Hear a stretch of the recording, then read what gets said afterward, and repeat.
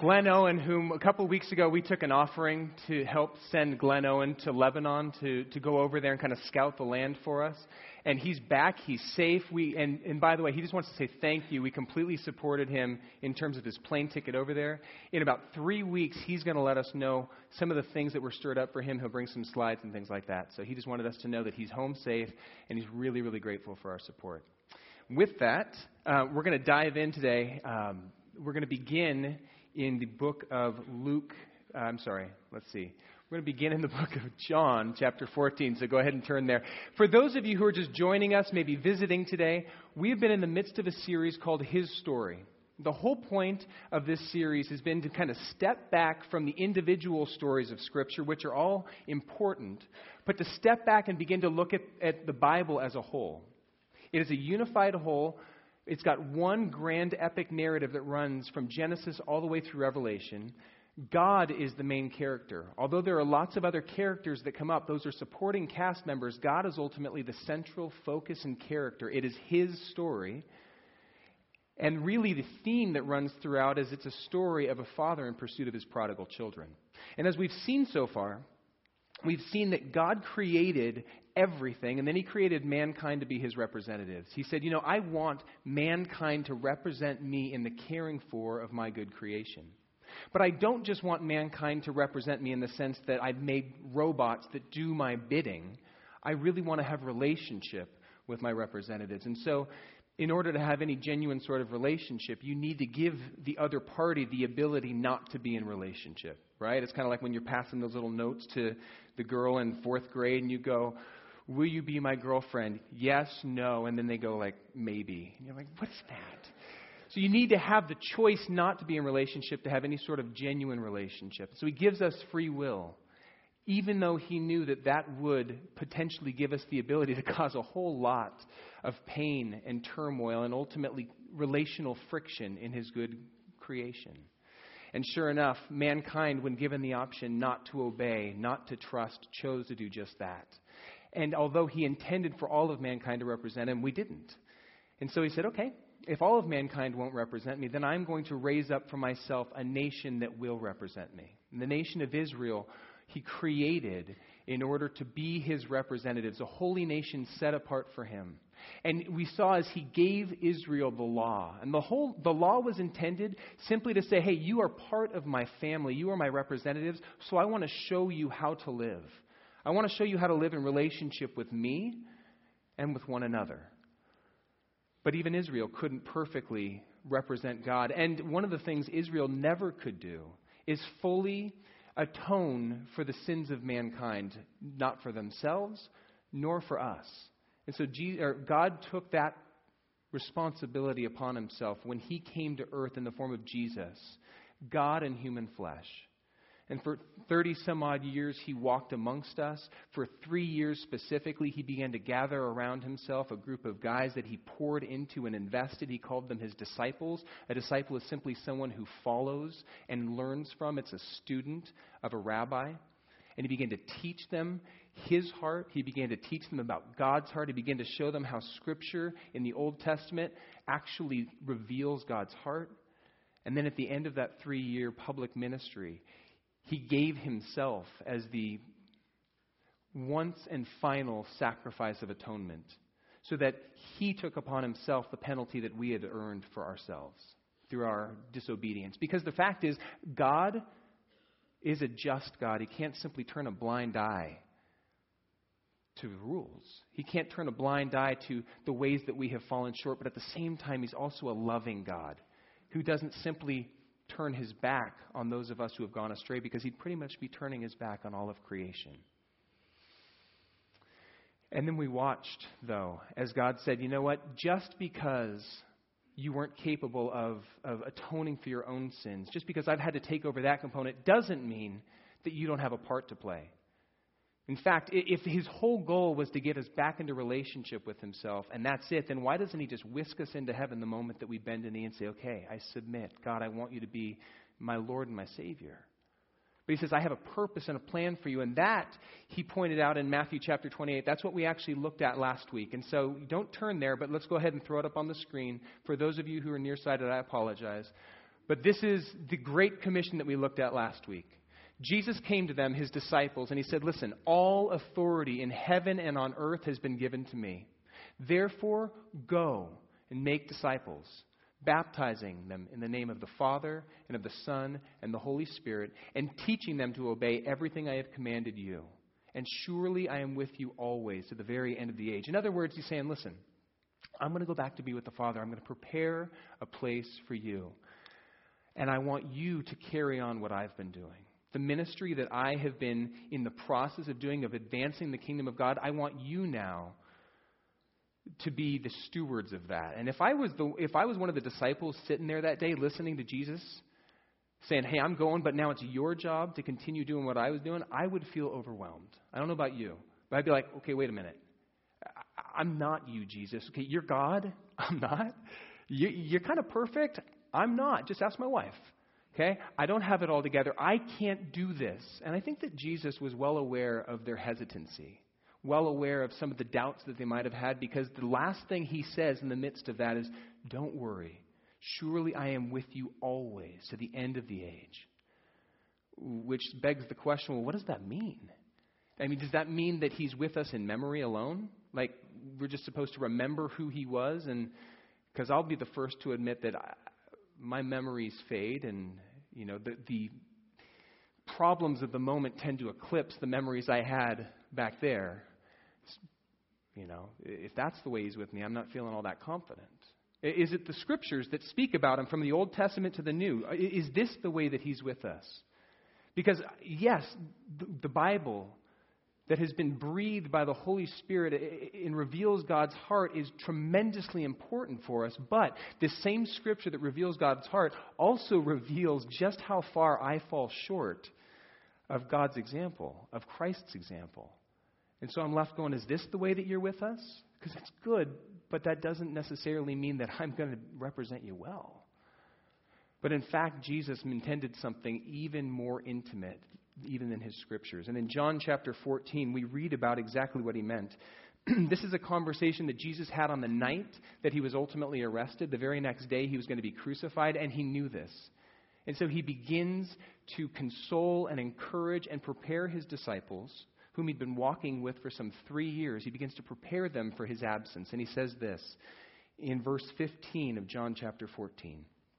If you love me, then keep my commands. And I will ask the Father, and he will give you another advocate to help you and be with you forever, the Holy Spirit of truth. Now, the world cannot accept him. Now, I want you to notice that every time he talks about the Holy Spirit, he doesn't refer to it as an it. It's not just an ethereal force, kind of like the Force from Star Wars, right?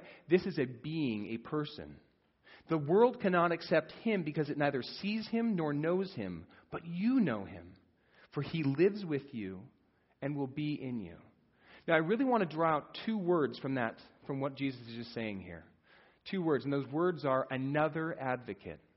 In the Greek language, there are 2 words that he could have chosen to refer to another. One is another of a different kind, like when my boy goes, Daddy, I don't like spinach. Can I have another vegetable for dinner? The other Greek word is one of the same kind, like, Daddy, can I have another cookie? And it's that word that he chose, another of the same kind. So he's saying, hey, I'm not going to leave you as orphans. I'm not going to simply abandon you. I'm going to send you another advocate just like me to walk with you and be with you.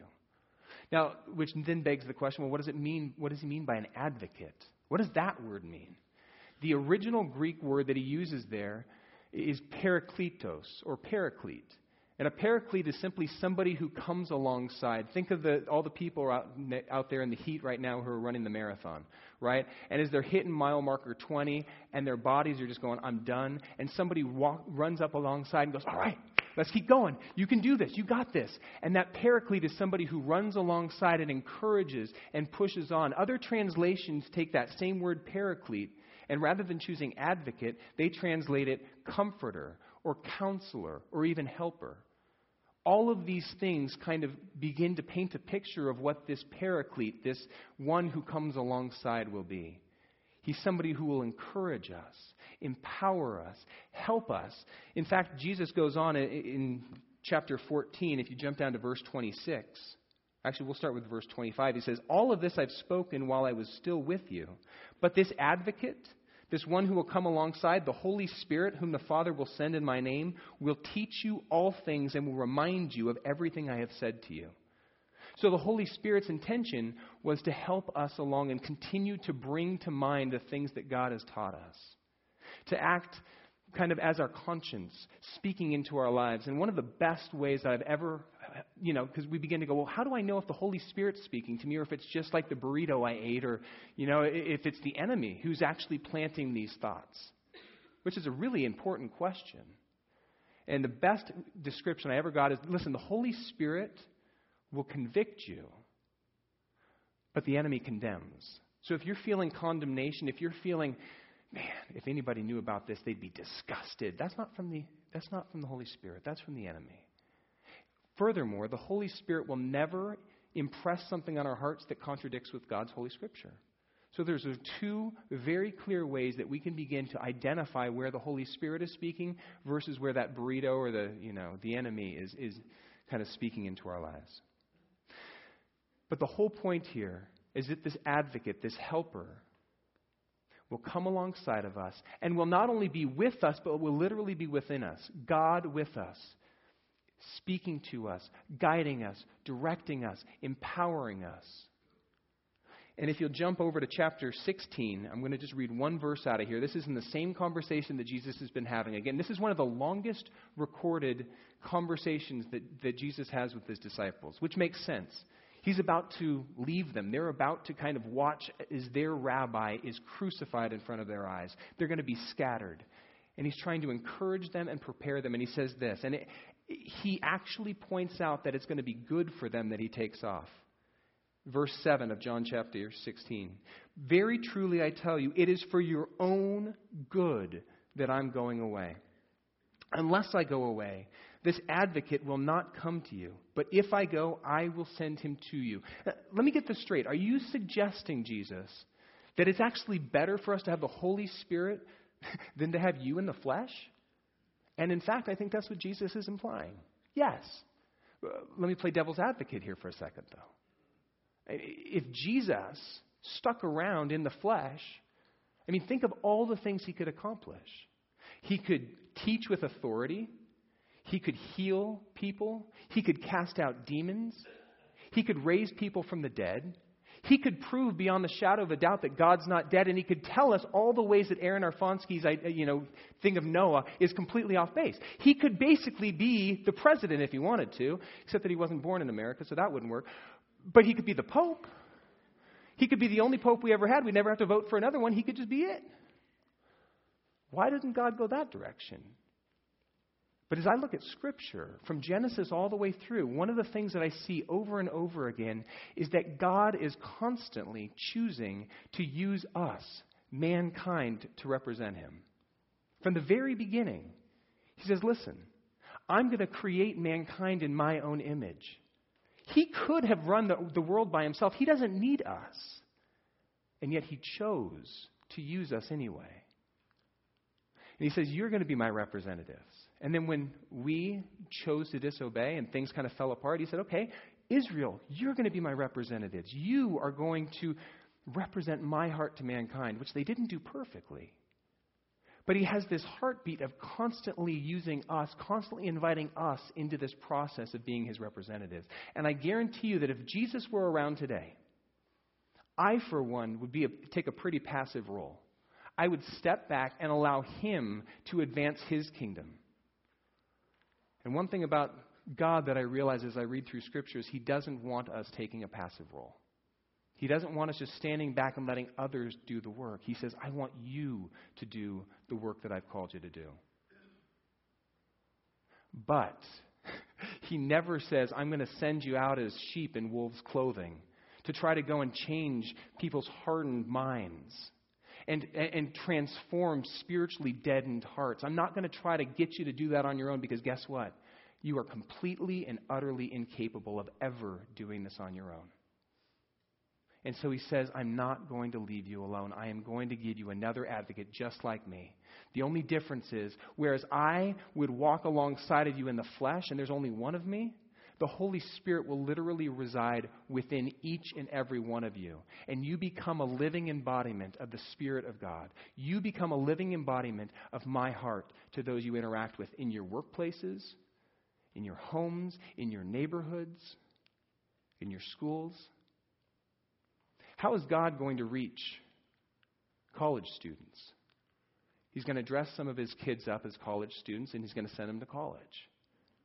How is God going to reach attorneys? He's going to dress some of his kids up as attorneys, and he's going to send them into the legal field. How is God going to reach people on Rochester Street? He's going to dress some of his kids up as people from Rochester. Okay. Maybe this isn't theologically true. I don't know.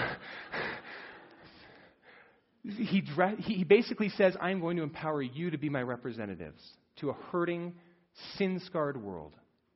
But first I need to do work within you. And I know that you cannot do this by your own strength, so I'm going to empower you. Go ahead and turn with me to Acts chapter 1.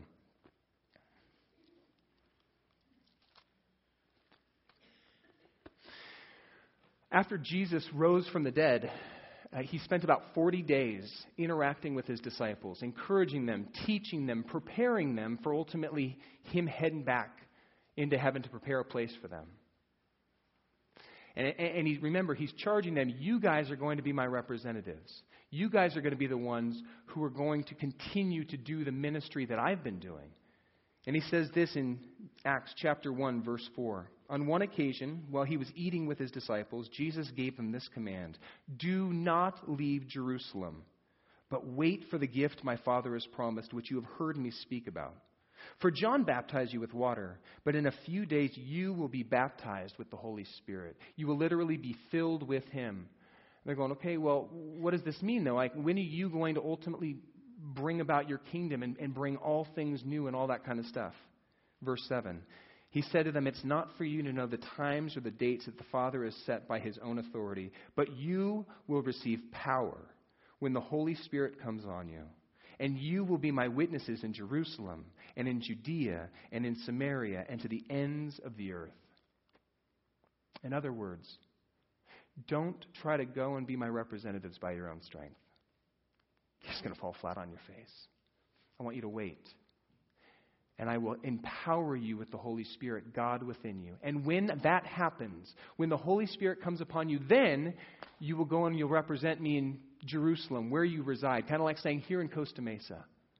And in Judea, in the surrounding areas, kind of like saying in California.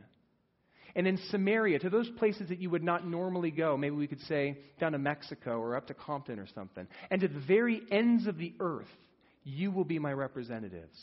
As you are going along, as you are interacting with people, you will be my representatives, not because of your own strength, not because of your ingenuity, not because you have something about your own skills and abilities that makes you capable, but because I will be with you. I will be in you. My Spirit will guide you and give you the very words to say so that when somebody says, what the heck is different about you? A, there will be something different about you at all to cause them to ask that question. And then B, I will give you the words to answer when people ask you those questions. My Spirit will guide you and be with you. You know, I do want to mention that the Holy Spirit isn't something that's new. It's not something that God just cooked up after the cross and God saying, oh, I missed my son, so I want to bring him into heaven, so, I need to give something else as a token of his presence. The Holy Spirit has actually been living and active throughout God's creation, all throughout Scripture. The second verse of the Bible, in fact, talks about the Holy Spirit. It says, in the beginning, the world was formless and void, and the Spirit of God hovered over the waters of the deep. The Spirit himself was active in the formation of the world. And then as God began to raise up a people to represent him, it was the Holy Spirit that would anoint the leaders of those people to be able to lead. When kings were anointed, they would take oil and pour it over their heads as a tangible symbol of the Holy Spirit coming upon that leader to lead his people how God wanted them to be led. And when the people began to go astray, the Holy Spirit would come upon prophets who are just men who are anointed by the Spirit of God to begin to speak the words of God as the Holy Spirit led them. And these prophets would call out the kings. These prophets would call out the people. And it wasn't, when I say prophet, I don't just mean somebody who talks about what's coming in the future. I mean somebody who is willing to speak into what was going on in the present. This is what's going on. This is what you need to be aware of. This is what you need to see, which is probably why prophets weren't always the most popular people, because we don't like having our stuff called on us. And then furthermore, we do know that all of Scripture is God-breathed, that the Holy Spirit inspired the men who ended up writing the very Scriptures that reveal God's heart to us. All 66 books of the Bible were inspired by the Holy Spirit. So the Holy Spirit has been busy and active throughout all of Scripture, throughout all of history, with God's interaction with us. And now Jesus says something truly amazing. He says that Spirit that has been bringing order to the chaos, that Spirit that has been leading the people through my leaders and has been speaking the truth through my prophets, that Spirit is going to be given to every man, woman, and child that calls Jesus Christ not only their Savior, but their Lord, and submits their life to Him. The Holy Spirit will be given to every single one of my followers, which is huge. And He does it for two reasons. There's a lot of reasons why God gives the Holy Spirit, but I really want to pull out two of them this morning. The first reason that God gives the Holy Spirit is because it is the first taste of what we have to look forward to in eternity, namely an intimate relationship with God. So often I think that when we talk about eternal life, we're thinking about what happens after death, right? We just kind of have to slog through this really broken world in a lot of pain, and things don't go the way we want. We have to wrestle with sin and all that kind of garbage in our lives. And then we die, and finally, we get to be with God. The reality is God is saying, yes, there will be intimacy, but you don't have to wait till you die to have a relationship with me. I am giving you my Spirit, God, to live and reside within you. And if you're willing to listen and you're willing to submit, we can have relationship here and now. Eternity can start today. And your life will begin to be transformed. So that's the first reason that the Holy Spirit is given that I really want to focus on this morning. Is it's God saying, I'm with you right now, in the here and now. The second reason the Holy Spirit is given to us is to empower us to be His representatives in the world that we live in, this broken and sin-scarred world that we find ourselves residing in the midst of. Because we can't do it by our own strength. And I want to point out that this is not something that's just given to a couple of people, not just to kings and judges and prophets. The Holy Spirit is given to all of us, which led A.W. Tozer to write, can we throw that quote up there? This is from A.W. Tozer. The Spirit-filled life is not a special, deluxe edition of Christianity. It is part and parcel of the total plan of God for His people. We all get the Holy Spirit. If you say, Jesus, I need you. I can't do this by myself. I want you to save me from the brokenness of this world. I don't want to spend eternity separated from God. But furthermore, I need you to be the Lord of my life. Even here and now, I need you to be the captain of my ship because I've been doing it and I've been doing a great job. Would you come into my life and would you begin to clean house? It is the Holy Spirit who will come into us and begin to do that internal work of transformation. And it's something that happens from the inside out so that as He begins to work on our heart, as He begins to remove the heart of stone that says, I am in charge of my life, and He begins to replace it with a heart of flesh that is able to understand the heart of God and is willing to submit, then all of a sudden our lives will look different and the fruit that our lives produce will be different as well. He will literally fill us up. Wayne Grudem in his systematic theology writes this, and I know it's going to be pretty small and hard to see. But this is what he wrote. To be filled with the Holy Spirit is to be filled with the immediate presence of God Himself. And it will result in feeling what God feels, desiring what God desires, doing what God wants, speaking by God's power, praying and ministering in God's strength, and knowing with the knowledge that God Himself gives.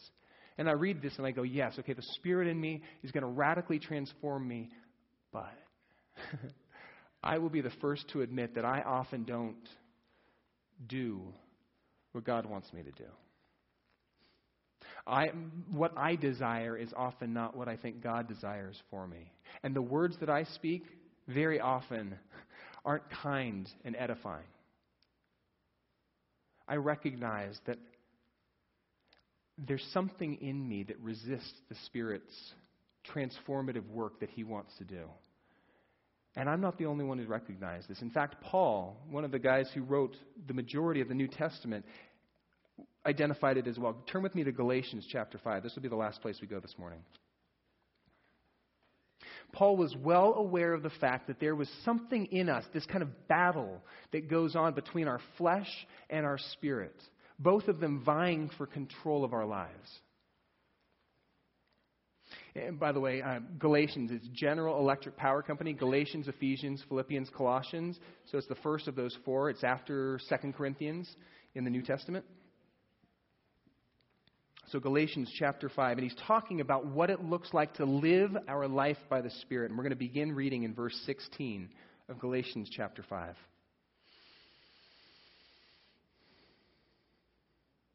He says, I say to you, walk by the Spirit, and you won't gratify the desires of the flesh. For the flesh desires what is contrary to the Spirit, and the Spirit desires what is contrary to the flesh. They're in conflict with each other, so that you are not to do whatever it is that you want. But if you are led by the Spirit, then you're not under the law. You know, as he talks about this, it reminds me of this old Cherokee proverb. Basically, as it goes, there's an old Indian brave who's talking to his grandson. And he goes, son, within me, there are two wolves that are vying for control of my heart. One wolf is evil. It's full of bitterness and envy and rage and selfishness and lust and self-centeredness. The other wolf is good. It's full of love and joy, peace, graciousness, generosity. And these wolves bite and scratch and try to force the other into submission. And this battle that goes on within me, it goes on within every single other human being, including you, my son. His grandson looks up at his grandpa and goes, well, which one wins? His grandfather says, the one you feed. And Paul is well aware of this fact as he continues on here in verse 19. He says, listen, the acts of the flesh, they're obvious. Sexual immorality, impurity and debauchery, idolatry and witchcraft, hatred, discord, jealousy, fits of rage, selfish ambition, dissensions and factions and envy, drunkenness and orgies and the like. And I warn you, as I've done before, that those who live like this, those who begin to give into the flesh, those who continue to focus their energies and their attentions there and say, I will allow you, flesh, to guide and direct my actions and my thoughts and everything about me. Those who live like this won't inherit the kingdom of God. But the fruit of submitting to the Spirit within us and beginning to pursue it, and we will never do it perfectly this side of the grave. But those of us who submit to the Spirit and begin to give into what the Spirit is trying to do within us, the fruit of the Spirit is love, joy, peace, patience, kindness, goodness, faithfulness, gentleness, and self-control. And against such things as these, there's no law. And he goes on, if you'll jump down to chapter 6 in verse 7, he says this, do not be deceived. God can't be mocked. A man reaps what he sows. Whoever sows to please the flesh, then from the flesh will reap destruction. You give into the flesh, then you are going to reap the fruit of the flesh, and ultimately that ends in our destruction. But whoever sows to please the Spirit, from the Spirit will reap eternal life. There is a battle that goes on within each of our hearts, vying for control of us. We have a fleshly part of us that does not like to die. And we have a spiritual component to us that so desperately wants what God wants for us. And these two things conflict with one another. Now, we cannot win this battle by our own strength.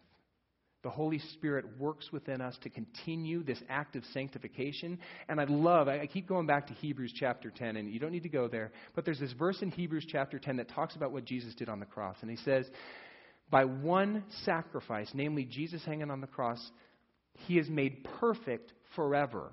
In other words, he's justified those who are in the process of being made holy, those who are being set apart or sanctified. Those are two big Christianese words, but basically saying when God looks at us, he doesn't see the sins that mar our hearts.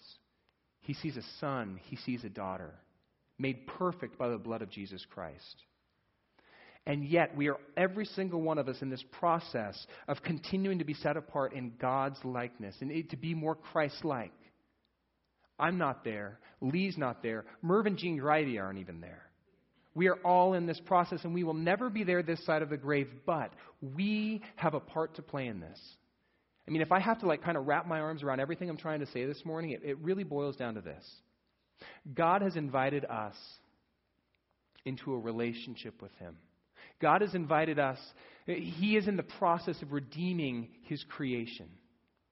But he hasn't just said, hey, listen, I can do it better than you, so I'm going to do it by myself. He basically says, I want you to participate in this with me. You have a part to play. But I recognize that you can never do this by your own strength. You will never represent me well simply trying to do it through your own sheer grit and determination.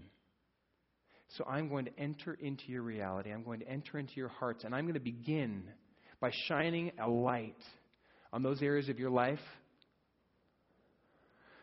that live in conflict with the lordship that I want in your life. I'm not satisfied simply being your Savior. I want to be your Lord as well.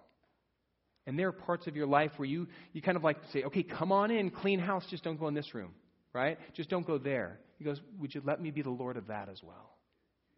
Would you let me go into those dark places? And so often I feel like we want to try to clean ourselves up and get us to be okay before we let him in. And it's just the opposite. He's the divine physician. He's the only one who can actually do that, who can actually begin to clean our lives up and begin to get the junk out. But it's for a reason. Because he wants to use us to be his ambassadors of hope and reconciliation in this broken world. And yet we have the ability to resist the work of the Holy Spirit in us. As much as God says, I'm going to give you my Spirit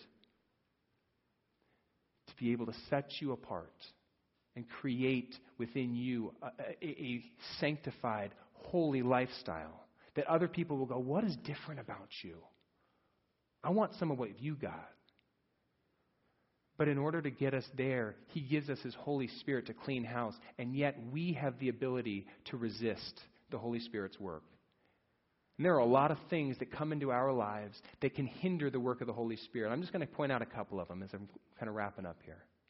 The first thing that can absolutely hinder the work of the Holy Spirit in our lives is sin and disobedience. When we give into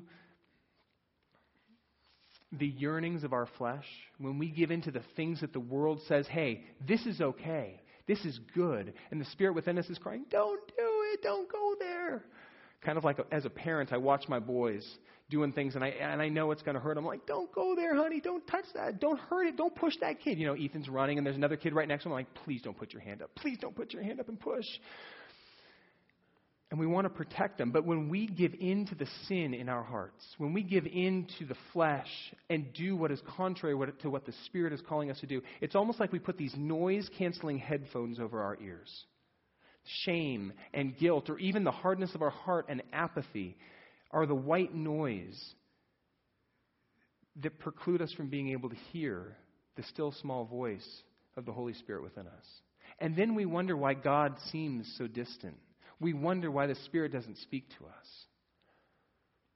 It's because we have resisted him. It's not that God has left us. It's because we've turned our back and are trying to be the captains of our own ship. So sin is certainly something that can form a hindrance to the transformative work that God wants to do in us. But it's not the only thing. Busyness and noise are another huge way that we hinder the Holy Spirit. I mean, we live in a society that is ridiculously busy. I don't know if you guys know that. I talked to Jim, who just has moved back over from Hawaii. The pace of life here is a little different than it is on the islands. And yet I don't think we really recognize just how driven and busy we are, because we're kind of like fish who don't realize that we're wet because we don't know anything other than what we're in. right? We have no concept of wet because all we know is water. All we know is busyness. We run from thing to thing to thing. We fill up our schedules. And when we don't have something to do, we have flat screen TVs with hundreds of channels that we can unplug into. We have radios in our cars with hundreds of channels that we can turn on and fill up the noise, or fill up the silence with noise. And we have personal computers that we carry around in our pockets. So in those moments when we can't sit on the couch and we can't sit in the car, we can still fill up every single nook and cranny of free space with noise. And then we wonder why we don't really hear the Spirit speaking all that much. Then we wonder why it just feels like we drop into bed every night absolutely and utterly spent. And yet we can't really remember what we accomplished or what we did that day. And we certainly don't feel intimacy with God. And I don't know what the answer is. I'll be the first to say I am the most guilty of this. And when I tend to teach on things I need to learn, and this is something I desperately need to learn. Kathy, stop nodding. But this week, I just want to give a couple of challenges. See if some of you guys are willing to try one of these. Perhaps what it looks like to carve out space, because I think that what we need to do is ruthlessly carve out space for silence and stillness in our lives. So maybe this week when you're driving, rather than turning on the radio and listening to sports or talk radio or to music, just drive in silence. Don't even turn on the Fish or Air One. Drive in silence. Maybe God's going to lay something on your heart, in which case pray for it for sure. Have a conversation with Him, or just drive in silence and get used to the noise of nothing. It's going to seem pretty ear-shattering. It's really uncomfortable. Maybe another way to carve out some space for silence in your life this week might be to shut off the television. Or in fact, don't even turn it on. When you put the kids to bed, leave it off. Maybe spend some time talking to God. Maybe sit down on the couch with your sweetie and just spend some time having a conversation about the day and catching up, and maybe spend some time praying with one another. I know it's very, very difficult. One of the major things I talk to couples about, one of the things that Kathy and I struggle with, is praying with one another. Oh, there's never time to do it. Maybe this is an opportunity to do it when you're not laying in bed trying to stay awake and you find that you've fallen asleep halfway through a sentence and the other one is already asleep, so they didn't even realize that you fell asleep in the middle of your prayer, right? Spend some time when you're still somewhat cognizant, talking with one another and with God. Or thirdly, when you come home, and Kathy, don't hold me to this, put your phone down. Put it on the charging dock, turn it off, whatever. Put it down and just be present with your family. Just be present with the people in your home. Just be present with whatever is going on. And when you find yourself sitting down and you've got nothing to do, that's okay. You're not going to die. Basically, the point I'm trying to get across this morning is we need to ruthlessly carve out some space to listen. Because if we don't, then we're just going to continue to go through life like we're on a roller coaster. And we're going to be so radically dictated by the circumstances of our life. And we'll never be able to step back and kind of recognize where we are and where the Spirit is trying to lead us in that. The last point I want to make this morning as the worship team comes forward is this. We cannot do this by our own strength. Nothing of any lasting worth is going to take place simply by our own attempts to fix ourselves. I've tried. It doesn't work. I can do it for a couple of weeks, but I cannot fully transform myself through my own attempts and my own energy. In Zechariah, God says this, "It's not by might nor by power that anything lasting happens. It is simply through my Spirit, says the Lord." It's not by our energy or our attempts that we will ever transform our lives, but it is simply through the Spirit of God working in and through us that any radical, lasting transformation is going to take place.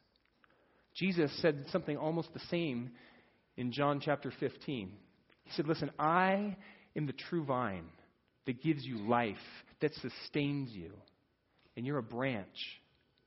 And if you will abide in me, if you will remain in me, if you will draw near to me and draw your sustenance from me, and if I abide and remain in you through my Holy Spirit, then your life will bear fruit. Fruit that will last. Fruit of the Spirit, love, joy, peace, patience, kindness, goodness, gentleness, self-control. But apart from me, on your own strength, you can accomplish nothing of any lasting value. That's the point this morning. God wants to use us.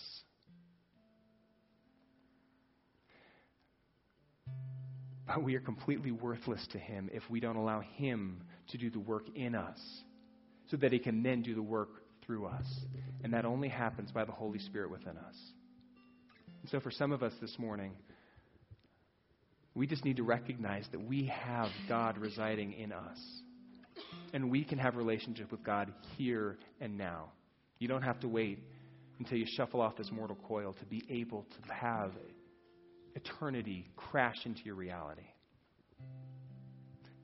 Maybe for some of us, we need to recognize the ways that we have been grieving the Holy Spirit, the ways that we have been rejecting His still small voice in our lives, saying, no, I appreciate that, but I'm going to do it my way. And then we get upset with God when we reap the fruit of our own choices, when we begin to see the fruit of our flesh bearing out in our lives.